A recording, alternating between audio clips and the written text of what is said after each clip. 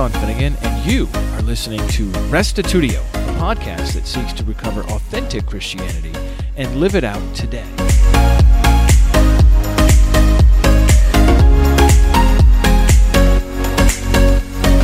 Have you ever heard of the Integrity Syndicate? No, not a crime syndicate, not supervillains from the DC universe. The Integrity Syndicate, the online ministry of Theophilus Josiah, my guest today. Abandoned by his parents and raised in a California orphanage, Josiah met God in his youth, resulting in a new course for his life. Through a series of providential events, he went to college and became a mechanical engineer. His career included working on devices to aid hearts in their work to pump blood throughout the body. Now, he's bringing his analytic mind and passion to disseminate truth throughout the body of Christ via his 27 websites, YouTube channel, and his conversations on Discord.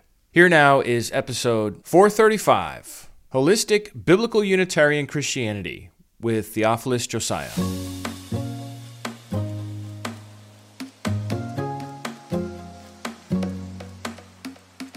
Welcome, Josiah. So glad to have you today on Restitutio. Thanks for joining me. Sean, it's really a pleasure to be here with you.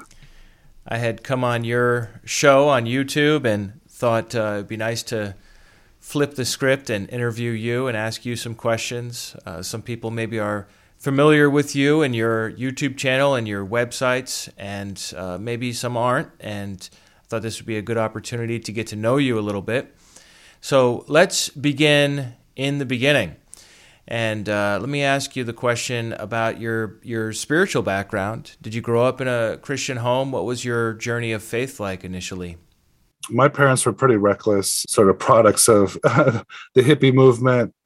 It was a bad situation. I ended up in foster care, had suffered from abuse. And so as a child, I was pretty bad state psychologically, lots of emotional trauma. The caretakers that I had in this institution where I lived in Hollywood, it was like an orphanage with 48 kids.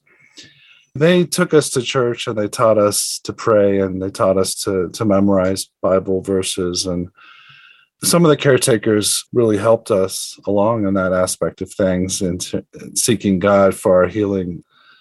That's where I came in touch with God and his power and his love. And I was healed from I was pretty troubled.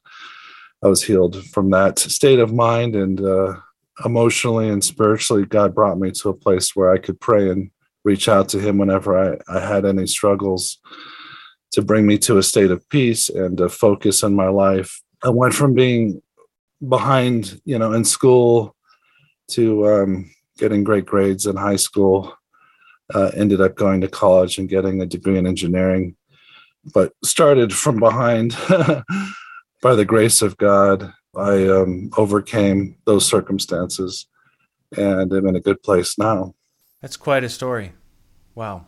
Yeah, that was a high-level summary. It's really incredible. Now, was it a Catholic orphanage or a Protestant, or did it have an affiliation, or just like... It didn't have a religious affiliation. Yeah. It was the staff members. Oh, okay.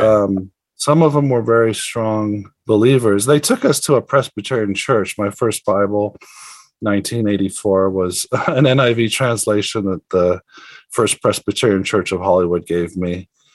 Some of the caretakers were much more, God was everything to them. And I mean, it was part of our routine to learn scriptures each week, and we would pray for each other, and it was pretty radical in that sense. I don't think any foster care sort of organization in this day and age would be so strong in allowing people to really preach the gospel to abused children the way they used to.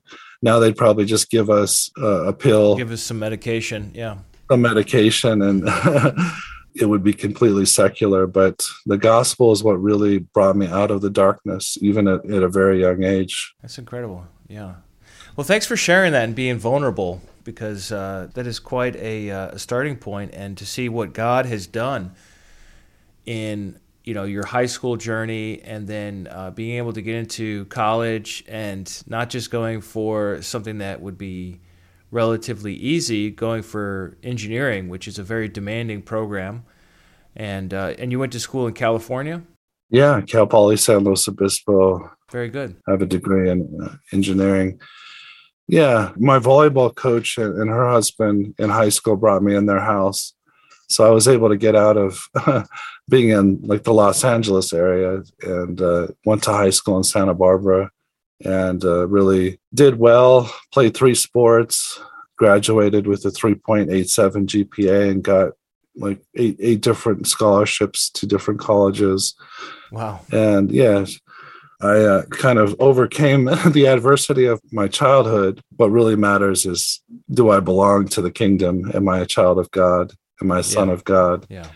You know, there's different measures of success.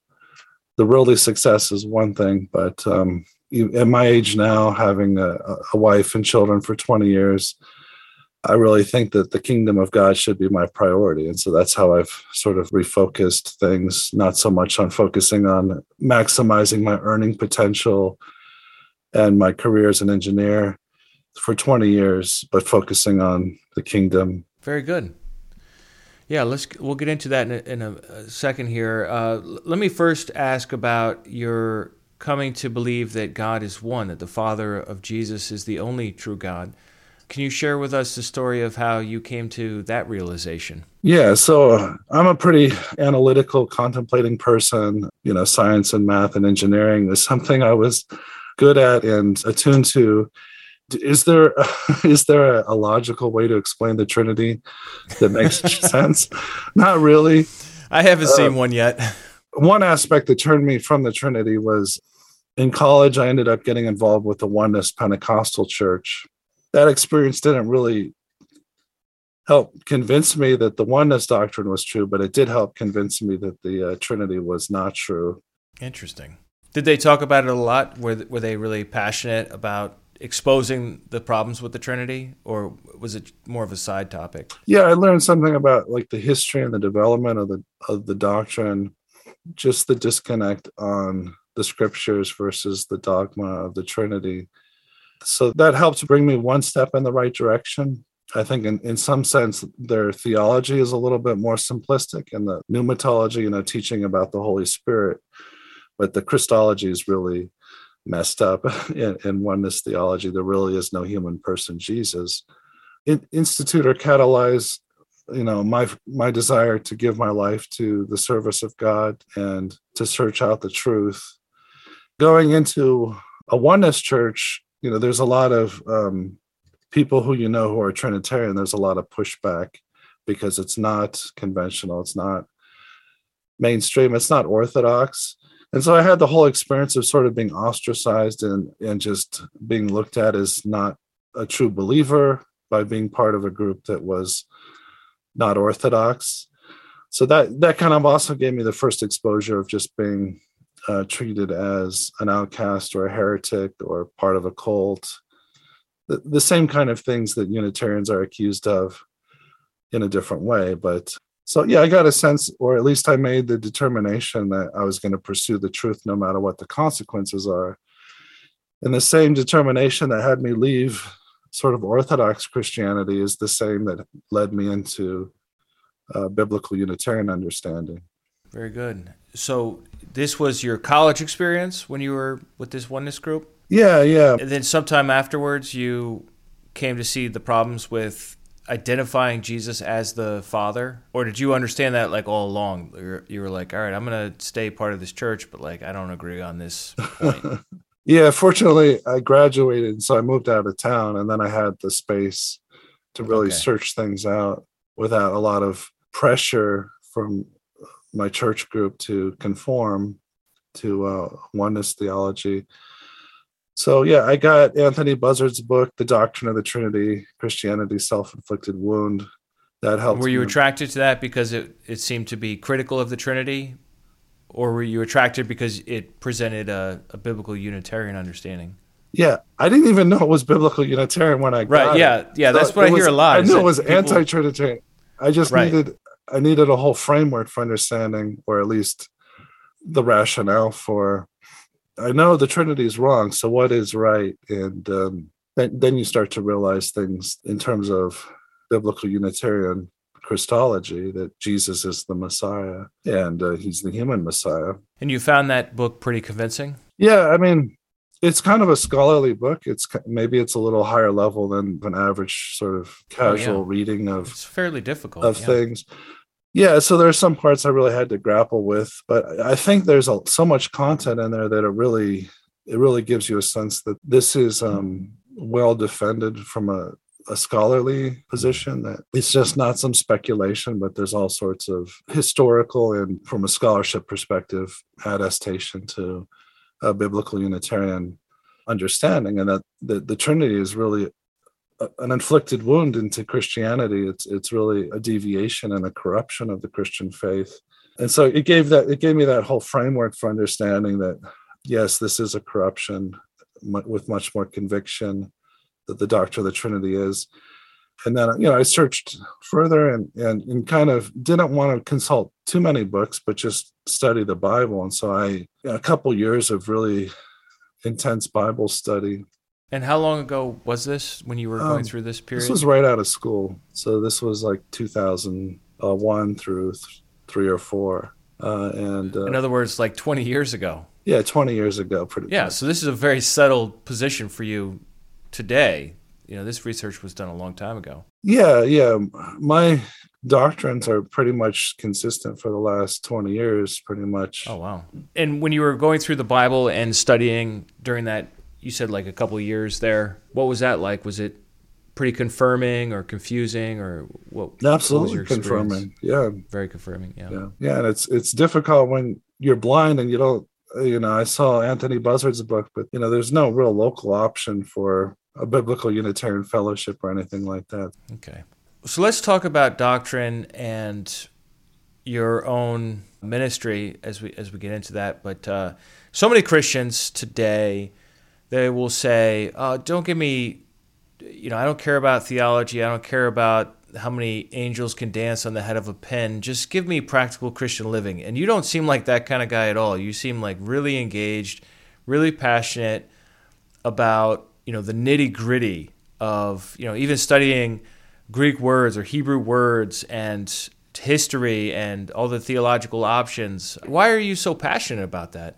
It matters because it's true. And if it's true, you're obligated to defend the truth. And if you want to build any kind of movement, have a revival that impacts a lot of people, you need to have a well-established foundation of truth. And being a biblical Unitarian, you're going to be attacked 1,000 different ways because of your doctrine. And so it's more of a means to an end than the end itself. It's like if you want to have a vibrant movement or revival of sincere believers, we're going to be attacked for not being orthodox in terms of our dogma and doctrine. So it's like I have to go there, even though that's not. I'd rather just make music and worship and praise God and have a fellowship kind of. We're all striving for community and for true fellowship because of tradition and peer pressure being so strong with established Christianity that's predominant. We're kind of forced into a corner of having to be able to defend ourselves with respect to doctrine. I really want to be multidimensional. I don't want to be just about doctrine, but I'm kind of forced to focus more on doctrine than the average Christian might want to or be compelled to, just because of the situation we're in. We're still trying to achieve a reformation.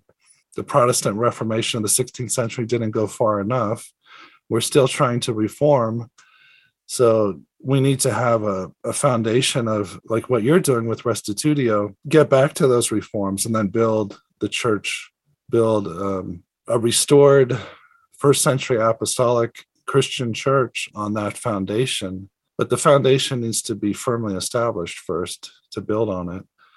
And so that's kind of what I'm doing. It's, spending a few years now in the process of the websites that are focused on theology and Christology from a biblical Unitarian perspective. But once that foundation's built, then wanting to focus more on just building community, kind of a balanced, holistic approach at what it means to be a believer. You mentioned music a minute ago. Are you a musician? What instruments do you play, and how does that play a role in your life? I've always loved music and have been into music. I'm somewhat of a keyboardist. I have a guitar as well that I like to play around with. I did a project a few years ago producing electronic groove music. I have wanted to do things that are musical just because I love music so much. But I think that it's more of a priority to focus on doctrine now. Even though I enjoy music a lot, I think it's just more critical to focus on doctrine. Yeah, I really appreciate your perspective. You have a very broad perspective on the issue of pursuing truth, really. I think that's really commendable. And it seems like you have been moved to start a number of websites and to engage with others in the community of faith online, especially on your YouTube channel. And I don't know how long you've been working on these websites, but the impression I get is that it's not been that long. How long have you been working on them, and what are your main websites what are each of them for, I guess? Yeah. Some of the content's been at work for 20 years, but in terms of putting the websites up, it's just the last 2.5 years pretty much. Now there's 27 websites. The main one is integritysyndicate.com. 27 websites. That's incredible. Yeah. Man, I feel like such a loser right now. I've only got like 4 or 5. 27. I'm sorry. Go ahead. So the idea is that there's different elements. They're pretty much articles, just a website focused on a single article, to where if you're doing apologetics, you can just point to that particular website. If it's like understanding Logos in the prologue of John, or Philippians 2, or the concept of agency, it's just a clean way to just point at a single resource that really gets to the point on a particular topic, as well as other Christian fundamentals. Like there's the essential gospel.faith, which is just the essential gospel message. There's one on prayer, prayerisnecessary.com. There's others on other aspects of just the basic fundamentals of Christianity. But a number of them are on doctrine, theology, and Christology. There's trueunitarian.com, which is focused on more of biblical Unitarian elements and articles that are all combined together to paint a broader picture with a wide testimony of Scripture of supporting the biblical Unitarian understanding. There's one on modalism to address people from a oneness background. Other are just more smaller websites, but the larger one is Integrity Syndicate, and that has most of all the content in one website. So why have all these different sites that are focused on just one subject or one angle? What was your thinking there? Yeah, I was doing a lot of stuff on Discord where you're getting into a discussion with different people from different backgrounds, and you want to post a hyperlink to something that really addresses that key argument. And in apologetics, Trinitarians always bring the same arguments, the same misinterpretations of various passages. And so it's kind of a means to engage in apologetics to where you can just point to something really quickly that really is focused on that particular nuanced point of what you're contending on. I have a lot of friends on Discord that I hang out with in voice chat and interact with in terms of teaching, Bible teaching and stuff. I don't know much about it. Like, it's just a chatting service, or what is Discord? It has a lot of functionality, but at the core, you can get into chat rooms, text chats, voice chats, where you go into a room and you can have 10 or 100 people in the same room. There's different ways. There's stage rooms where you can have people on stage and just an audience, or just a room with different permissions. It can get pretty complicated with all the different ways to set up the server in different rooms. But the idea is you have a server where you structure it exactly how you want to. People come into your server. Usually there's an audit process or like a vetting process that you can implement to make sure people obey the rules of the server. It's kind of virtual private, so you don't The server is not public. It's still accessible. It's not like completely private. It's monitored. It's not a free speech platform. So are you going on other servers or people are coming on yours? People are coming on mine. I got like 250 people on the server. I brought people in the last couple of years. People have come from different backgrounds. So some oneness Trinitarians have become Unitarian through the server. I think the youth is a big area where biblical Unitarians could really make an impact. A lot of these people are coming, they're searching the truth, and they're at a time where they're still willing to change. Older people tend to get more stuck in their ways when it comes to doctrine, especially if they're Christian, identify as part of a Christian group. But the youth, there's just a tremendous opportunity to build a community of biblical Unitarians. The idea is maybe someone who is uncomfortable with the Unitarian label, that they might read an article that really challenges their perception on a certain point that can lead to a broader discussion. So they're all linked. The websites are cross-linked so that if someone reads an article, that would potentially lead them to the main website where they would have access to more of the articles as well. I don't know if it's the greatest idea to have all these websites, but it seems like an immense amount of work. Yeah, it costs something. So I'll see how it goes for a few years and maybe eventually just consolidate into just a few websites. But at one point I wanted to have 40. I kind of mapped out like what each website would be. But I think maybe 30 is a pretty good number of what it might end up being. I'd like to do one on refuting orthodoxy and Catholicism, which is a little different than just a Bible-based apologetic of biblical Unitarianism. With orthodoxy and Catholicism, you have to get into the history and demonstrating that the traditions are corrupted, as opposed to just, an apologetic of what the Bible says, because they believe tradition is more authoritative than actual scripture is. So you have to show them where the tradition went wrong, as opposed to what the scripture says. That's a little bit more of a challenge than just a typical apologetic with a Protestant. You have this added layer of tradition that you're trying to refute. Yeah, the rules are somewhat different. They also want you to get into the metaphysics and philosophy of Trinitarian theologians. And that's a much more difficult thing to engage with. A lot of Unitarians they're kind of anti-intellectual. They don't want to go into history, into the errors of theologians of the 4th through 9th centuries. So they just don't want to go there. But in order to really refute orthodoxy, you have to go there to some degree.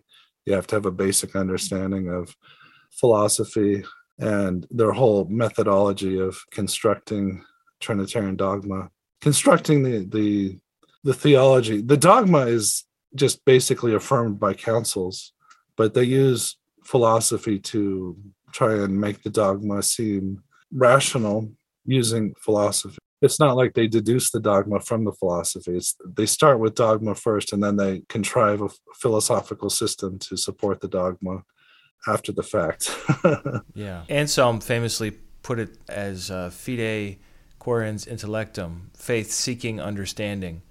And so the idea is like, all right, I already believe this because the church has the authority to define what is true. My task, and that was his monologion and the proslogion about 1,000 years ago. He was writing about this stuff, and he said, my task is to figure out how it makes sense. So he's not looking to build his faith or discover what the scripture teaches, but just the church defines it, now I want to understand it. It's just a very different kind of thing than a Protestant or certainly a Restorationist who's totally willing to like chuck out erroneous beliefs over each shoulder as they make their way through Scripture. Yeah, so that's an interesting... So you're saying you already developed that, or you're thinking about doing that one? Oh, that's one thing that's in process. In process. And how many articles do you think are on each of these different sites? Some of them are just one, some of them are 5, some of them are 8 or 10. And the main one has over 50, I believe. On Integrity Syndicate. Integrity Syndicate, yeah. Well, let's talk about the name Integrity Syndicate. What does that mean? Where did it come from? It's realizing that there's pockets of Unitarian believers everywhere, and most Unitarians probably go to a Trinitarian church. The idea is you have sort of a grassroots movement where you have people working together to basically promote the truth. And the idea of a syndicate is you have some core fundamentals that unite various Unitarians, like you can identify potentially as being part of the syndicate because you adhere to these fundamentals. And so my focus with the website is not to go beyond the fundamentals, but to really just lay the groundwork of what's the core message of the gospel, what are the core expectations of believers, and then core foundation of a biblical Unitarian theology, Christology, and then just keep it at that level and not get overly into other areas of doctrine or teachings that are more disputed. And the idea is that you can build a network that sort of adheres to the basic message and mission of the Integrity Syndicate.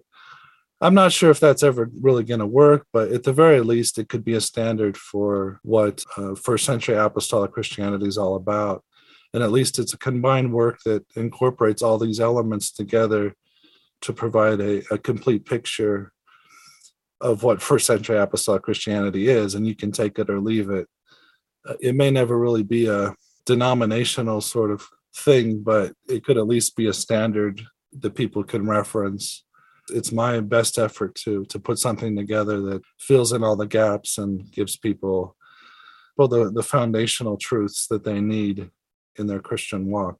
I looked up the word syndicate. It says a group of individuals or organizations combined to promote some common interest.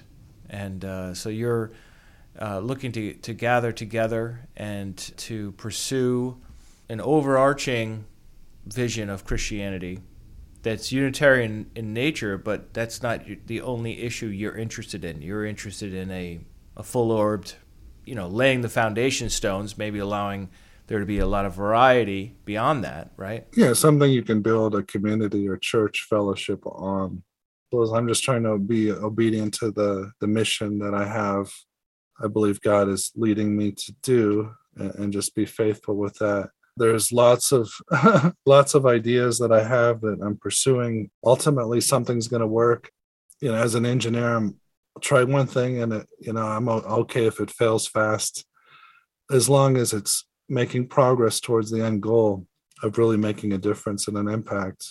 At the core, I'm a reformer. I feel like I'm on a mission. It's kind of like Mission Impossible to bring Christendom back to its roots. I'm just trusting God that as I sow into the ministry in terms of my, pouring my life into it, that it's going to reap fruit. It's going to do good. It's going to bring people into the truth. And so what's next for you? You've been working so hard on all these articles and 27 websites, maybe 30. You've been doing the YouTube streams, some of them 5+ hours long. Is that more where you're heading as time goes on, is focusing on the YouTube side, or do you have other ideas of what's next for you? Yeah, right now I'm in the YouTube phase of things where it's a lot of social media stuff. The 5-hour live streams, that was kind of a phase I went through. I don't think I'm going to continue with the 5-hour live streams, although maybe a 24/7 live stream, with a different format potentially. But I would just play episodes of the podcasts from whoever is willing to let me play reruns of their podcasts. Dale Tuggy said I could play his. Dustin Smith said I could play from the Biblical Unitarian podcast, the UCA podcast with Mark Kane. So, and the idea is that there would just always be content coming out of it. Yeah, it'd almost be kind of a Biblical Unitarian radio station that would just just go on. Yeah, so I have the capability of doing that. Yeah, 24/7. It's not that hard. That's an idea. I'm not sure how much people would be drawn to that in terms of it bringing in outsiders and new subscribers and new viewers. Well, I'd be happy to have you play out any Restitutio episodes on there as well. So awesome. Consider access granted. I'm sure most people would be happy to have you use their material. Great. My scheme worked to get your permission here on this. And it's recorded, so there you have it. I think with YouTube, I'll start making, in terms of original content, I'll make shorter videos I think I'll address more of what's popular, what's trending. So if there's large Trinitarian apologists on YouTube that publish something that I want to sort of react to or refute, then I can be a little bit more responsive and aggressive and addressing things that are trending. So that's something I might do. And then also kind of continue with developing the websites. I also want to write a book, and I kind of have all the contents laid out for that. One of the projects in the near term is to just do a paper or an article on the Christology of Luke and Acts. And I think Luke and Acts is really core to map out like what the Christology is there, how the gospel is presented, how God is presented, how Jesus is presented, who he is, and what did he accomplish. We have to understand that the books of the New Testament were circulated independently, and the whole purpose that the author of Luke wrote the gospel is so that the reader would have an accurate account.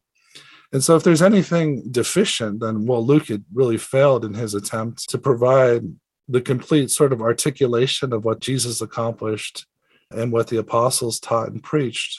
And so to be a Trinitarian, you really have to affirm that Luke failed in his endeavor to give believers the full gospel message.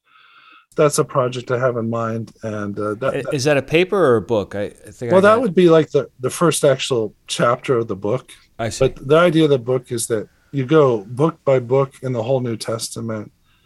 While you're going through that, you're presenting the Christology of every book. And then you're also, these difficult passages like John 1, Hebrews 1, Philippians 2, you're clarifying the misconceptions around these passages as you address the various sections of the New Testament. Yeah, sounds like a New Testament theology. Don't steal my idea from me. I'm going to take that one and run with it. No. Yeah, so if anybody out there does write this book before you, may you not sell any copies or have any distribution. It's Josiah's idea.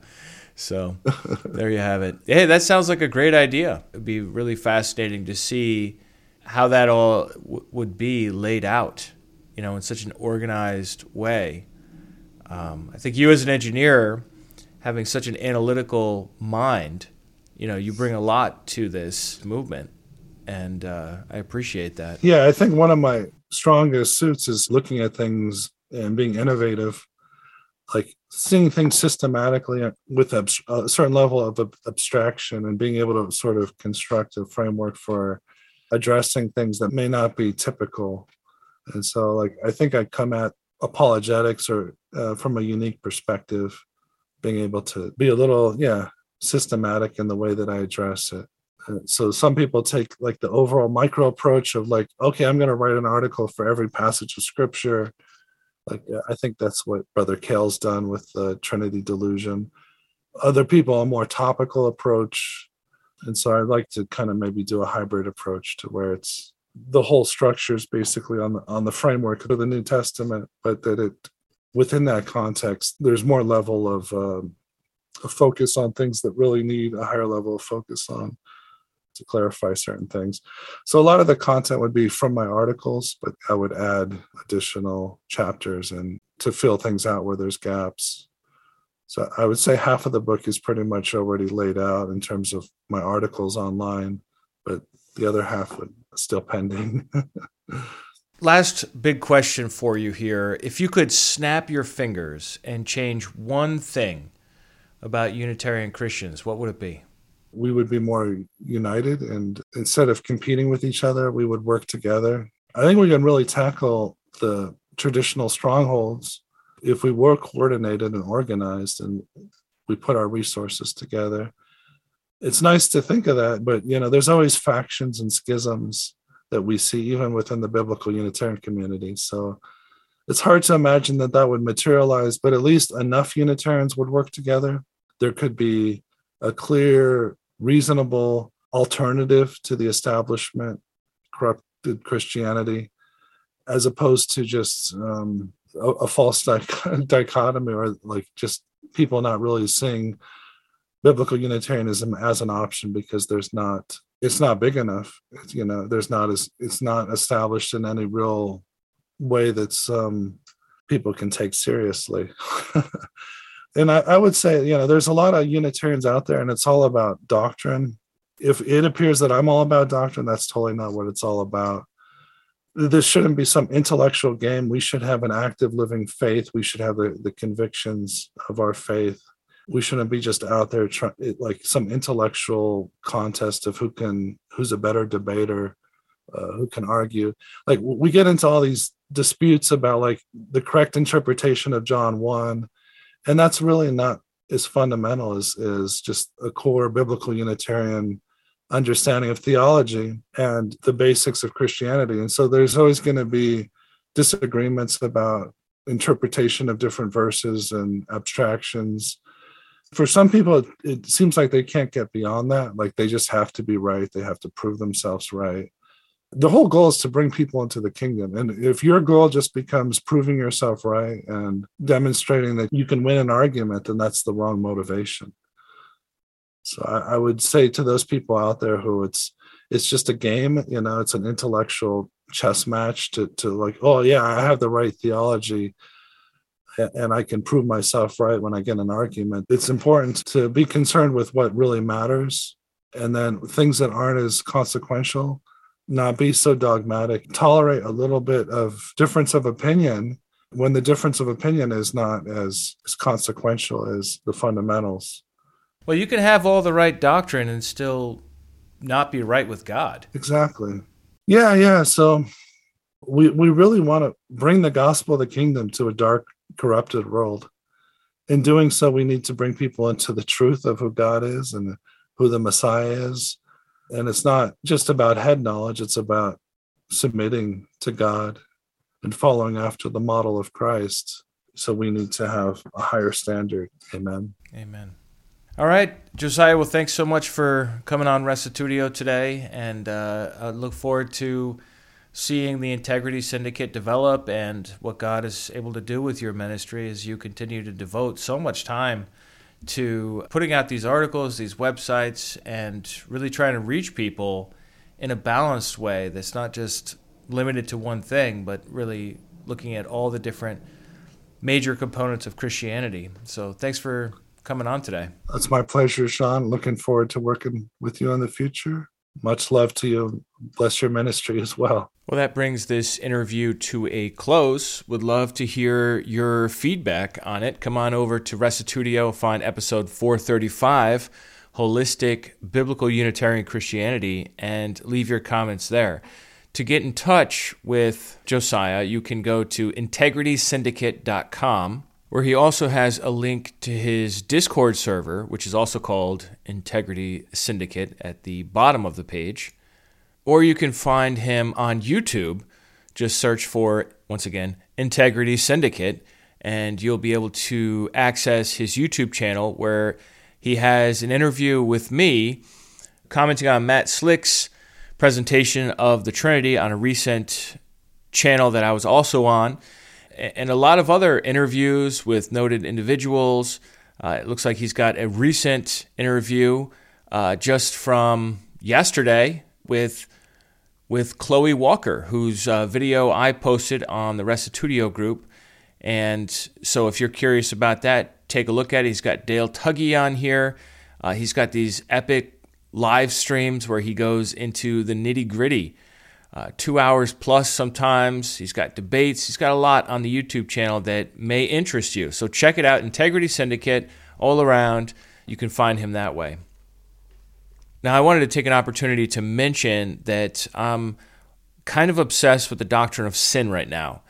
And this all started because I was asked to present a position on hamartiology at the Theology Summit in Paducah a couple weeks ago, and this got me really into the books on the subject, and in particular I came across this book by Thomas McCall called Against God and Nature, which I really recommend because it is so good at describing the different options. And so what I did was I worked up a little article on that, a little blog post for Restitutio. You may have seen it. Go take a look at it.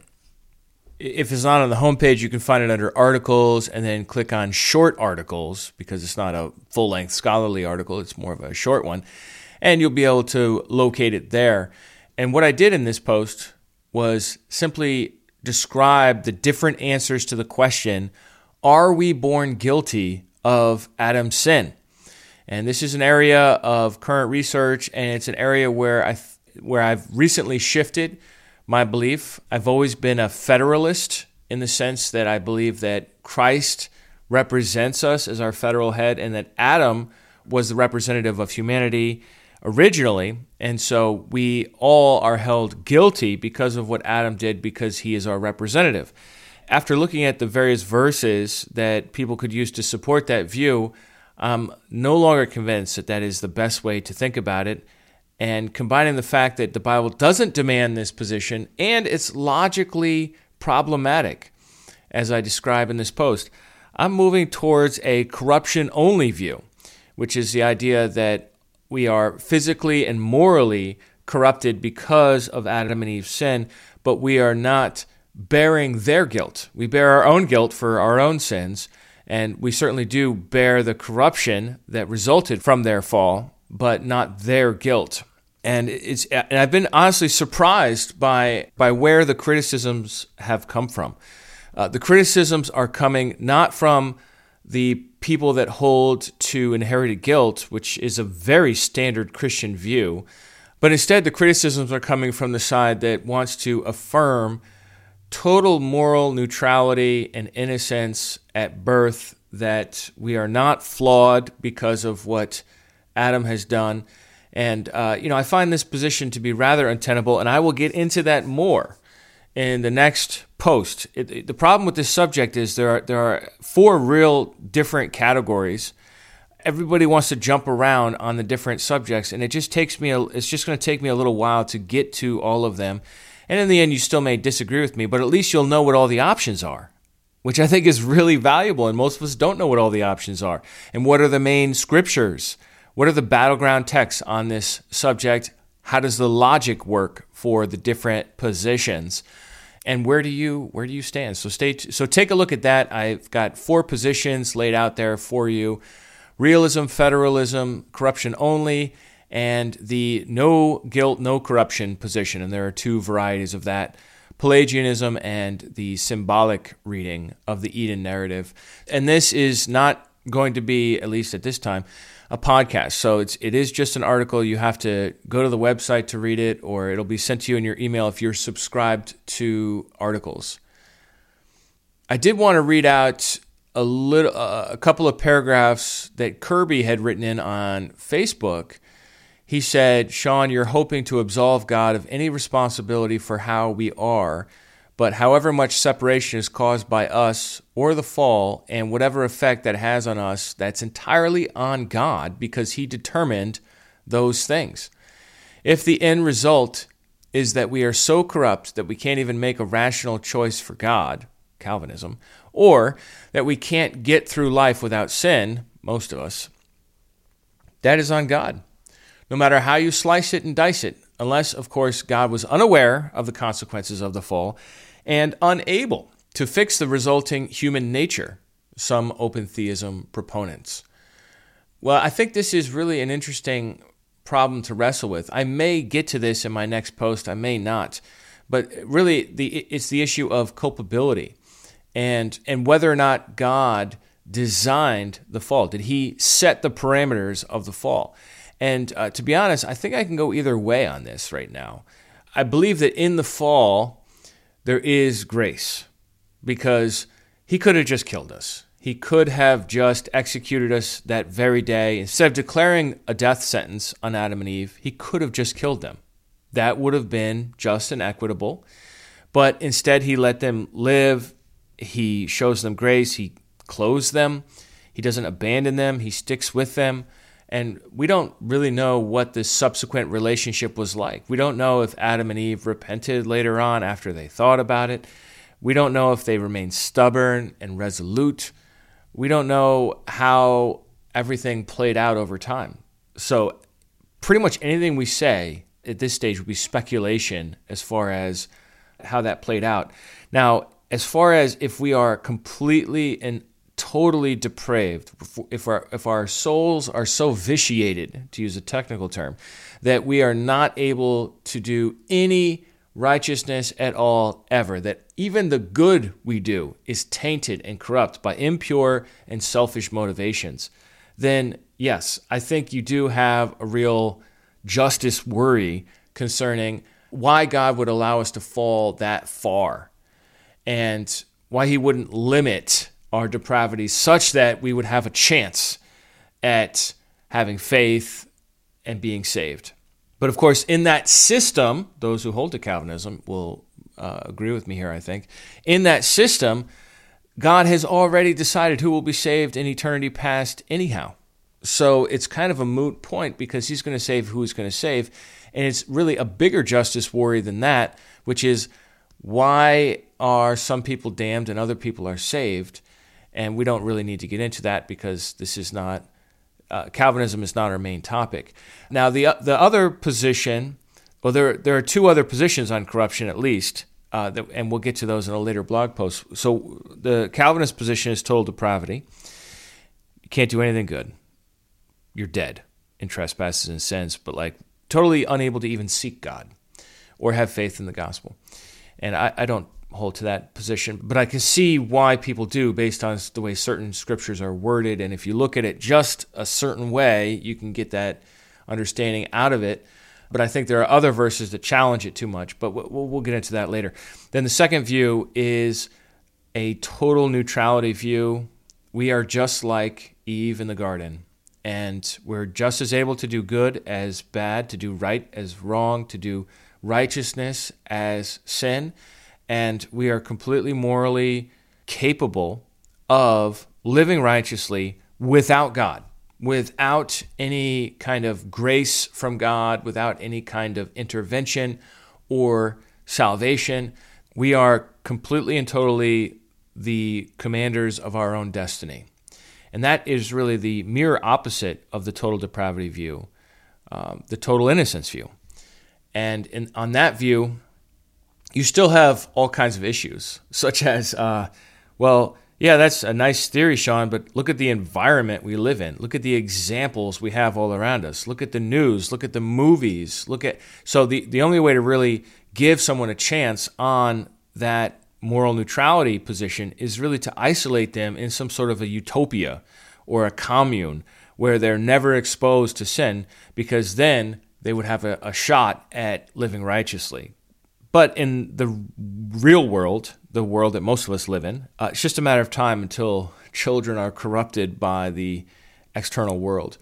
Then there's a middle position, and that's where I find myself, and that is the idea that we are depraved, but we're not totally depraved. We are flawed, both physically, in that we are susceptible to injury, sickness, aging, and death.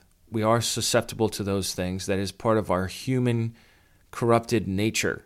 Our original nature, I believe, was either impervious to those things, or because of our ability to partake of the tree of life, or because of God's direct involvement, whatever, those were not an issue in the original situation. So I don't want to get too specific on that, but I will say this, that in addition to those physical abnormalities or flaws or problems that we face, we have moral abnormalities, flaws, or problems, in that I find sin delicious. I don't see the same sort of intensity that we see found, for example, in Romans 7, where the good that I want to do, I can't do, and the bad that I don't want to do, I do, and all this struggle and this sort of like intensity in the Garden of Eden. Eve seems quite capable to go either way. She's considering it. She's not overwhelmed by sin. She trusts the serpent over God. And that was her sin. And so I believe that our moral will is more flawed than Adam and Eve's. And that this is what I mean by corrupted nature. Now, I wouldn't use the term sin nature. Now, I used to use that term, but there are some real problems with that. So I would say a sinful human nature. But at the same time, like I said, this is a mediated position. This is not total depravity. I do believe we can do good. We can seek God. We can have faith in the gospel. We can perform acts of righteousness, even without God's involvement in our lives, even not being saved. And yet, because sin is delicious to us, because we are bent towards sin, it's not something that forces us to sin, but it is something that results in the inevitability of sin for each and every one of us, even at a very young age.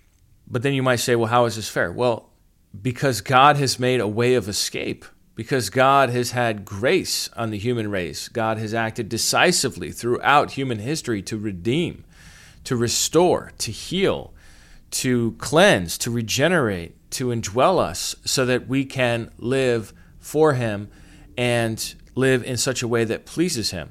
And that's taking us a little too far afield, because our future questions are we born with a morally corrupted nature, which I was just commenting on? But then after that, are non-Christians capable of saving faith? And then after that, are Christians capable of sinlessness? So, hey, this is a fascinating, deep, and complicated subject, and I really appreciate everybody engaging to the degree that you have. But I do also ask for patience, because it's going to take a little while to unpack it, and I have no doubt that there will be lots of lively discussion along the way. Kirby also goes on to propose a different solution. He says, God made us the way we are, sinners, but not all sins condemn humans to eternal death, only those which are classified as wicked or evil, which means the ones the people do who are so selfish so as to harm others to get what they want. They are, after all, the only ones we see in Scripture who are judged. I want to come against that a little bit, Kirby, because I do see in various vice passages, for example, Galatians 5, verse 19 through 21, and Ephesians 5, 3 through 6, that there are plenty of sins mentioned here, such as idolatry, sorcery, impurity, sensuality, that don't necessarily cause harm to others. They could just cause harm to yourself, or they could just offend God, or crude joking, or foolish talk. There are lots of different sins listed here that don't fit the limitations that you laid out. And so I would say that the wages of sin is death, and I do believe that that is a universal. It's not just sins like murder or sins like rape or child molestation, but it's all sin earns us death. Now, as far as how this could possibly be, and Kirby's earlier point about, God being responsible for how fallen we are. I believe to some degree God is responsible for how fallen we are, because He can catch us at any point along the way and set up the economy of salvation however He sees fit or however it makes sense. I'm not sure what constraints there might be, being a God, dealing with free moral agents. I'm sure it's complicated. But I will say this, that when it comes to light, if I choose to walk away from a light, let's say there's a light in a parking lot, and it's the only light around, and I choose to walk away from the light, and there are no other lights in this village. So I walk away from this one light in the village. Guess what? I'm in darkness. Am I going to blame the light?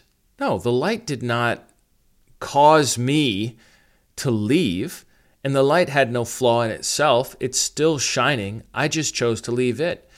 And I believe there's got to be some sort of, and this is speculation, but there's got to be some sort of natural, maybe that's the word, natural consequence for rebelling against God.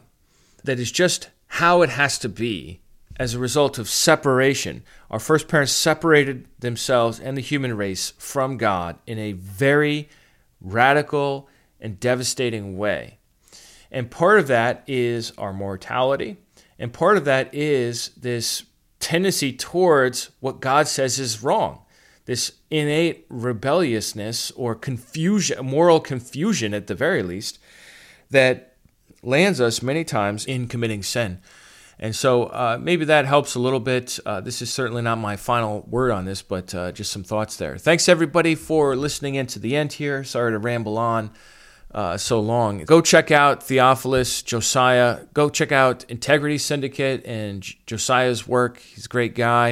And if you're in Idaho, look him up, because he's there in Boise, and I'm sure he would be happy to have some fellowship and some community if anyone would reach out. If you'd like to support Restitutio, you can do that online at restitutio.org. We'll see you next week. And remember, the truth has nothing to fear.